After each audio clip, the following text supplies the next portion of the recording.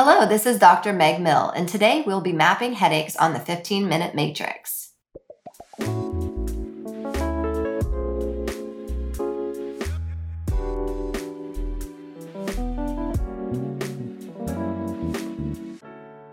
Welcome to the 15-Minute Matrix. I'm Andrea Nakayama, functional medicine nutritionist and your host.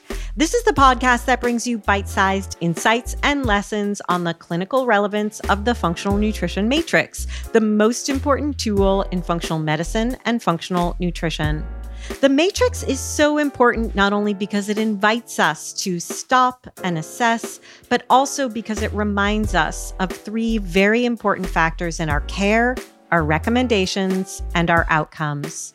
Everything is connected, we are all unique, and all things matter. Be sure to head over to this episode's show notes at 15minutematrix.com if you'd like to see today's topic mapped on a downloadable matrix to remind you of these critical aspects of care. Today on the 15-Minute Matrix, I'll be speaking with Dr. Meg Mill. Dr. Meg Mill is a functional medicine health practitioner. In her practice, she works with patients to focus on healing the root causes of their health struggles through advanced diagnostic testing and personalized support. Before practicing functional medicine, Meg spent almost 2 decades practicing as a clinical pharmacist. She graduated with a PharmD from Duquesne University and continued her education with a residency at the University of Maryland School of Pharmacy. Meg then practiced in various clinical settings before pursuing functional medicine certifications. Meg has been featured in national publications such as Fox News Channel, Health Authority Magazine, Thrive Global, Drug Topics, and Circle Magazine, as well as several national blogs and podcast guest appearances. With her conventional and functional medicine expertise, she can help her patients improve their health naturally while still understanding and respecting conventional practice protocols.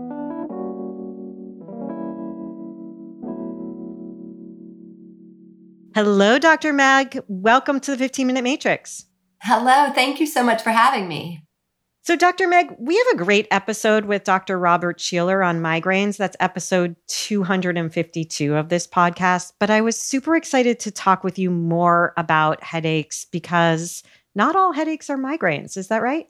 Exactly. I see so many people suffering from chronic headaches their whole life that they've never been officially diagnosed with a migraine, but have been living on NSAIDs and different medications just from that chronic tension or sinus or hypoglycemic. There's such a variety of headaches that maybe aren't always talked about. And I hear these referred to by different categories. The categories I often think about are tension headaches or cluster headaches, or even in functional medicine, secondary headaches. Are those the terms you would apply, or are there others that I'm not mentioning? I guess I would say I see people with chronic sinus headaches sometimes too, and then resulting from dysregulation of blood sugar.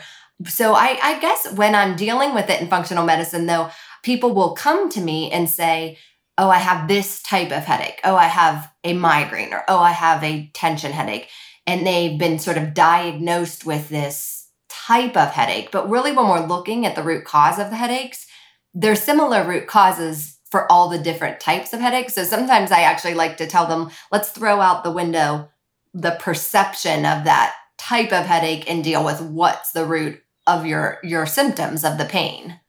I love that. And I want to get to those roots. When we think about a person who's experiencing a headache, are there common notions or understandings of their history? Like, do people have a history of headaches? Where does it exist in the timeline? Does it happen in their mothers or fathers, or does it usually appear somewhere in their own triggered events?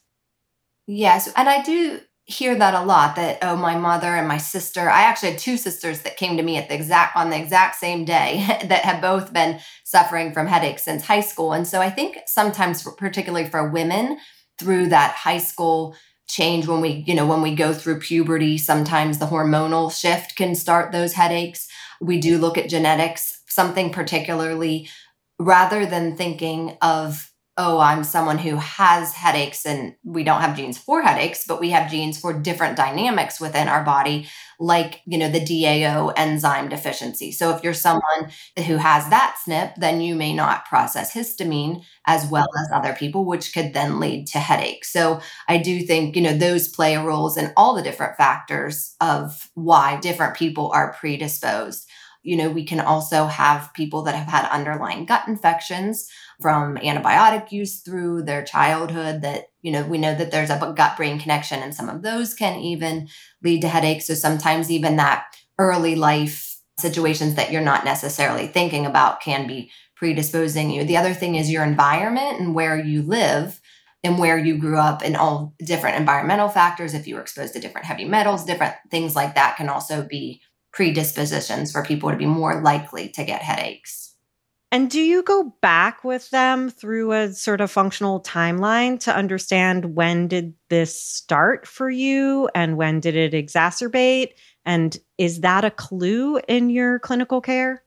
Absolutely. That helps me determine where to start with them. It's interesting because you can sometimes, I'm sure you've seen this too, have people that can remember the exact day when their life changed.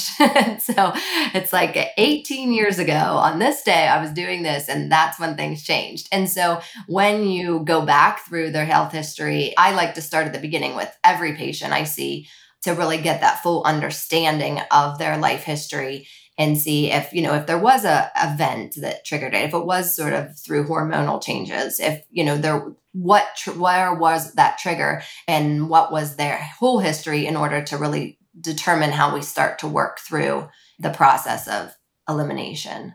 Yeah, I really love just banking on the left side of the matrix and really understanding that time frame, that story for a patient, because it can illuminate so much. And you brought us already so beautifully into part of the center of the matrix, but I want to go back there.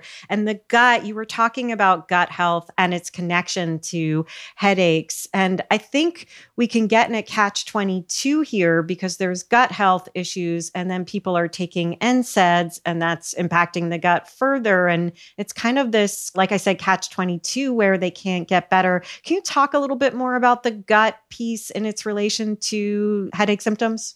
Absolutely. So I think it actually is a really large problem when it comes to headaches, because people are using NSAIDs particularly regularly for years, and that's the way they're going into their PCP and they're being treated with these medications that then are causing, we know for sure that regular use of NSAIDs affects your gut lining. So once you're using the regular NSAIDs all the time, you're affecting your microbiome, you're affecting your gut lining, you're creating, an issue with potential food sensitivities, and then the food sensitivities can then trigger your headache. So we do know that one thing that can trigger headaches are food sensitivities, which are being created. So people can get in this constant cycle where they're using the treatment that's causing more of the problem, and they're just feeling like that's their only hope. So I think really just shifting that mindset for people. Someone gave me this quote before, and I think it fits really well with functional medicine and treating headaches. If you take your car to a mechanic and you said there was a noise in my car and they handed you a pair of earmuffs and said, drive away, you would be scared. You'd not accept that. But in some ways, that's, when we're just using chronic NSAIDs and we're creating this dynamic, we're somewhat doing that with our conventional treatment of headaches.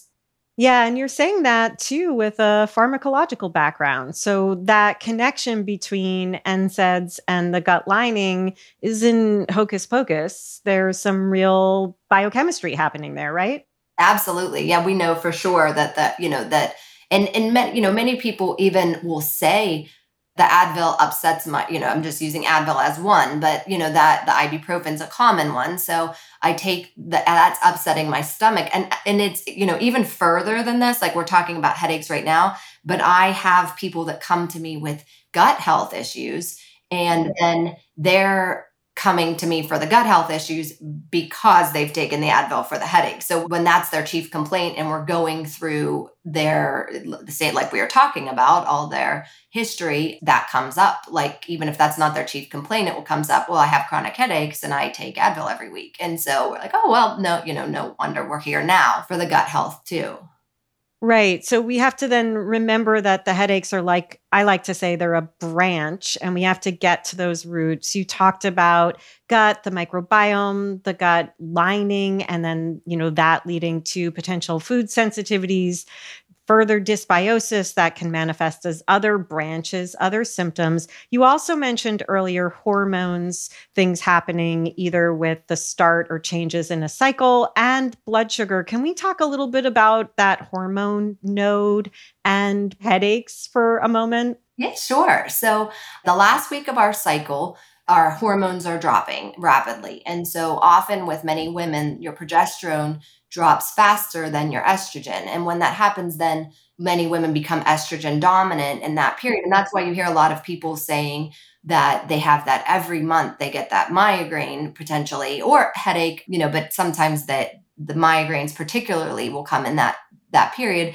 and because they're estrogen dominant. And so once you become estrogen dominant, then that can cause an increase in the prostaglandins, which we know are inflammatory mediators. So the headache can come on as a symptom of a surge of the prostaglandins too. So, when we're going through the history and I see people particularly with that cyclical headache, one of the things we really want to focus is on hormone balance and, really getting the estrogen and progesterone balanced. Yeah, which leads us back to the gut, which is great, but it also leads us to detoxification when we're looking to eliminate those excess or unnecessary types of estrogen that we're done with. Are there any other aspects of detoxification that are related to the manifestation of headaches? I do work on detoxification with my headache patients because we also know that lead and cadmium can be precipitators for chronic headaches. And so we want to do a full picture of their toxic load and then work through the detox aspect of that. Because I think that toxic overload can definitely be another precipitating factor for headaches. Yeah. And it's so, like we say, everything's connected. So we can remove or eliminate things if they were putting more toxins into the body, either endogenously or exogenously, even with diet and the health of the gut. So I think there can often be a lot of confusion about detoxification and where to focus, bypassing one of the biggest toxic vessels in the body, which is the digestive system.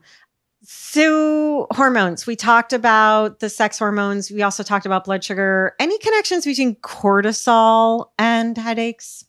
Yes. So cortisol creates the chain of pain when it comes to headaches, because as we know, a headache is a stressor on the body in itself, which can increase your cortisol because you're in that stress.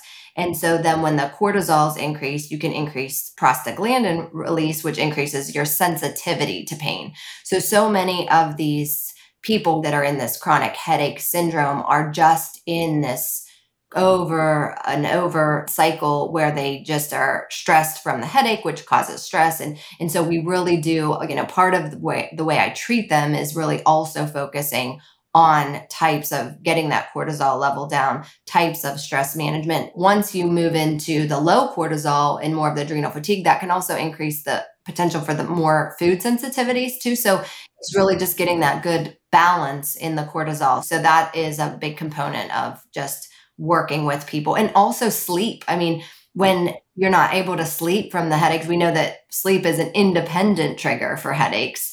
So when you're stressed and you're not prioritizing sleep, it's just another stressor on the body that can make the headache cycle worse. So I want to come back to sleep too and start to look at some of our mediators, but I still have so many questions in the central part of the matrix, and it kind of blows my mind when I think about all the things that could be contributing to, again, the manifestation of a headache, with that headache just being a branch, but people then trying to cover it, like those headphones, putting those headphones on when they've gone to the mechanic for the noise. The two other areas I want to focus on or ask you to talk about are neurotransmitters like glutamate, and also just the relationship between headaches and the heart.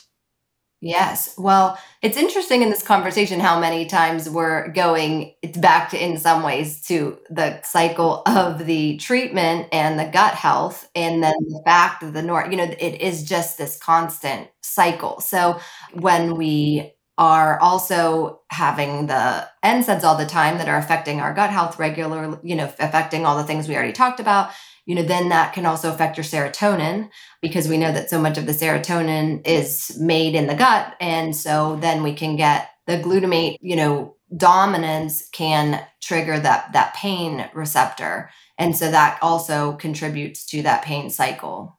Yeah, so important to think about all of these things. And as you said, I always like to say there's 3 roots, many branches. And the headache here, again, is a branch, but those 3 roots are the genes: digestion, of course, which we're banking on, and inflammation, which is impacted, the inflammatory milieu or the inflammasome, by everything we're talking about here. So what about the heart? Is there a connection between heart health and the vascular system and headaches? Yeah, we see that particularly in migraines because we get that vascular dilation. So when you have things like the high blood pressure and things that are related to the changes in that cardiometabolic syndrome, there is that connection with that vascular dilation in migraines. So that can be a precipitating factor too. Yeah. Okay. Makes sense there. I want to move on to those mediators. But before I do, is there anything I feel like there's so much we missed. There's so much we missed in inflammation, but also like structural, right? There's structural stuff that could lead to headaches. Is there anything that you want to just point out that comes up a lot that we didn't get to talk into? I think when you're saying that structural, posture and movement, and even simple things like they're grinding their teeth at night and they don't realize, like, oh, do you have jaw pain? Because people aren't looking, they see the headache as, I have this headache, it's a problem, that's what I have, instead of investigating in all the different things that could be contributing to it. That's probably the most important thing we can say there. So then what do we do? If we look at the right side of the matrix, you mentioned sleep, we talked about food sensitivities. Where do we begin? The 2 places that I tell everyone, I'm like, these are free and easy to do.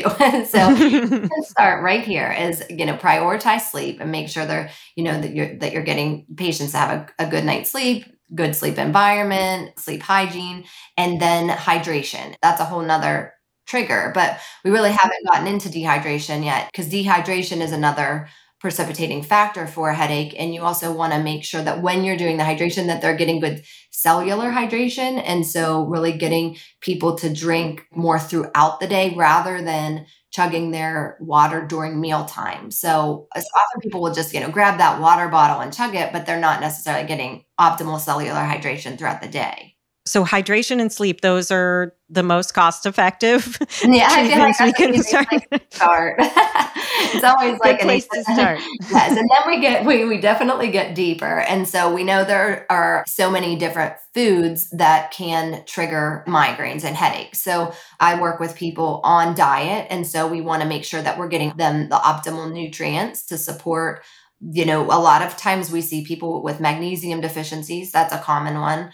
And then, making sure that the right, like B vitamins, CoQ10, things that optimize cellular metabolism are important. So we want to get them on the right nutrients and the right diet. So eating an anti-inflammatory diet. And then we know that there are different triggers, that certain foods cause triggers for headaches.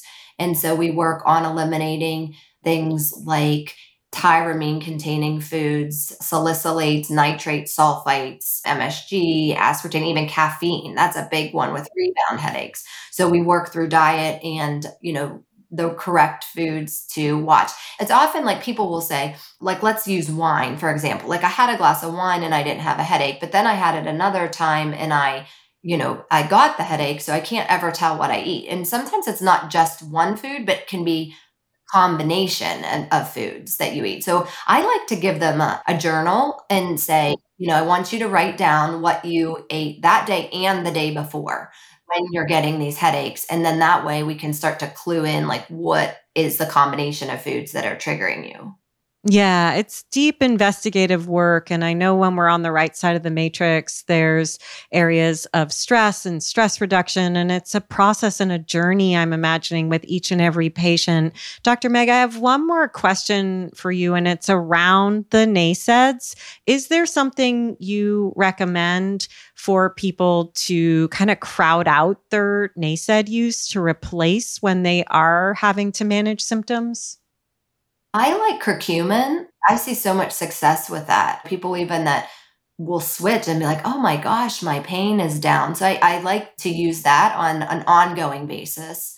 You can use the fish oils too. That can help people with some inflammation in general. But then if you have someone who is in the experience of a headache, sometimes peppermint oil is also something that can be very helpful if you get to that point, if you are experiencing a headache. So many important details here, Dr. Meg. I feel like I could talk to you for a while just about this one topic. And I love your approach. It really resonates with everything we do in the tier 1 and tier 2 work. Is there anything else you wish providers knew about headaches so that more of the patients could be served? I unfortunately just hear so many people come to me saying that they have been told that this is just who they are and they have to live this way.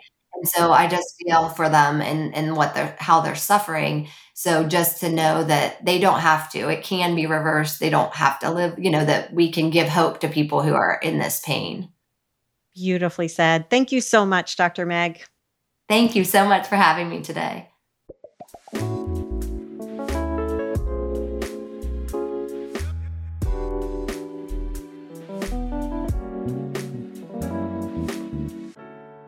The 15-Minute Matrix is hosted and produced by me, Andrea Nakayama, and the Functional Nutrition Alliance.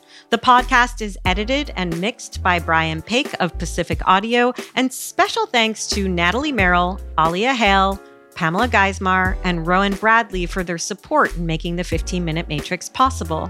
You can find episodes on all kinds of topics with more incredible guests at our podcast website, 15minutematrix.com, or wherever you listen to podcasts. If you'd like to see the completed functional nutrition matrix that accompanies today's or any episode, be sure to head over to the podcast website. Again, that's 15minutematrix.com. We love when you share our episodes with your friends and colleagues, leave a review, and rate the show. That helps us to grow our collective message that functional nutrition is the future of healthcare. Also, be sure to follow us on Instagram at Functional Nutrition Alliance, and you can follow me at Andrea Nakayama. And if you or someone you know is interested in becoming a functional nutrition counselor, head over to fxnutrition.com to learn more about our Full Body Systems program.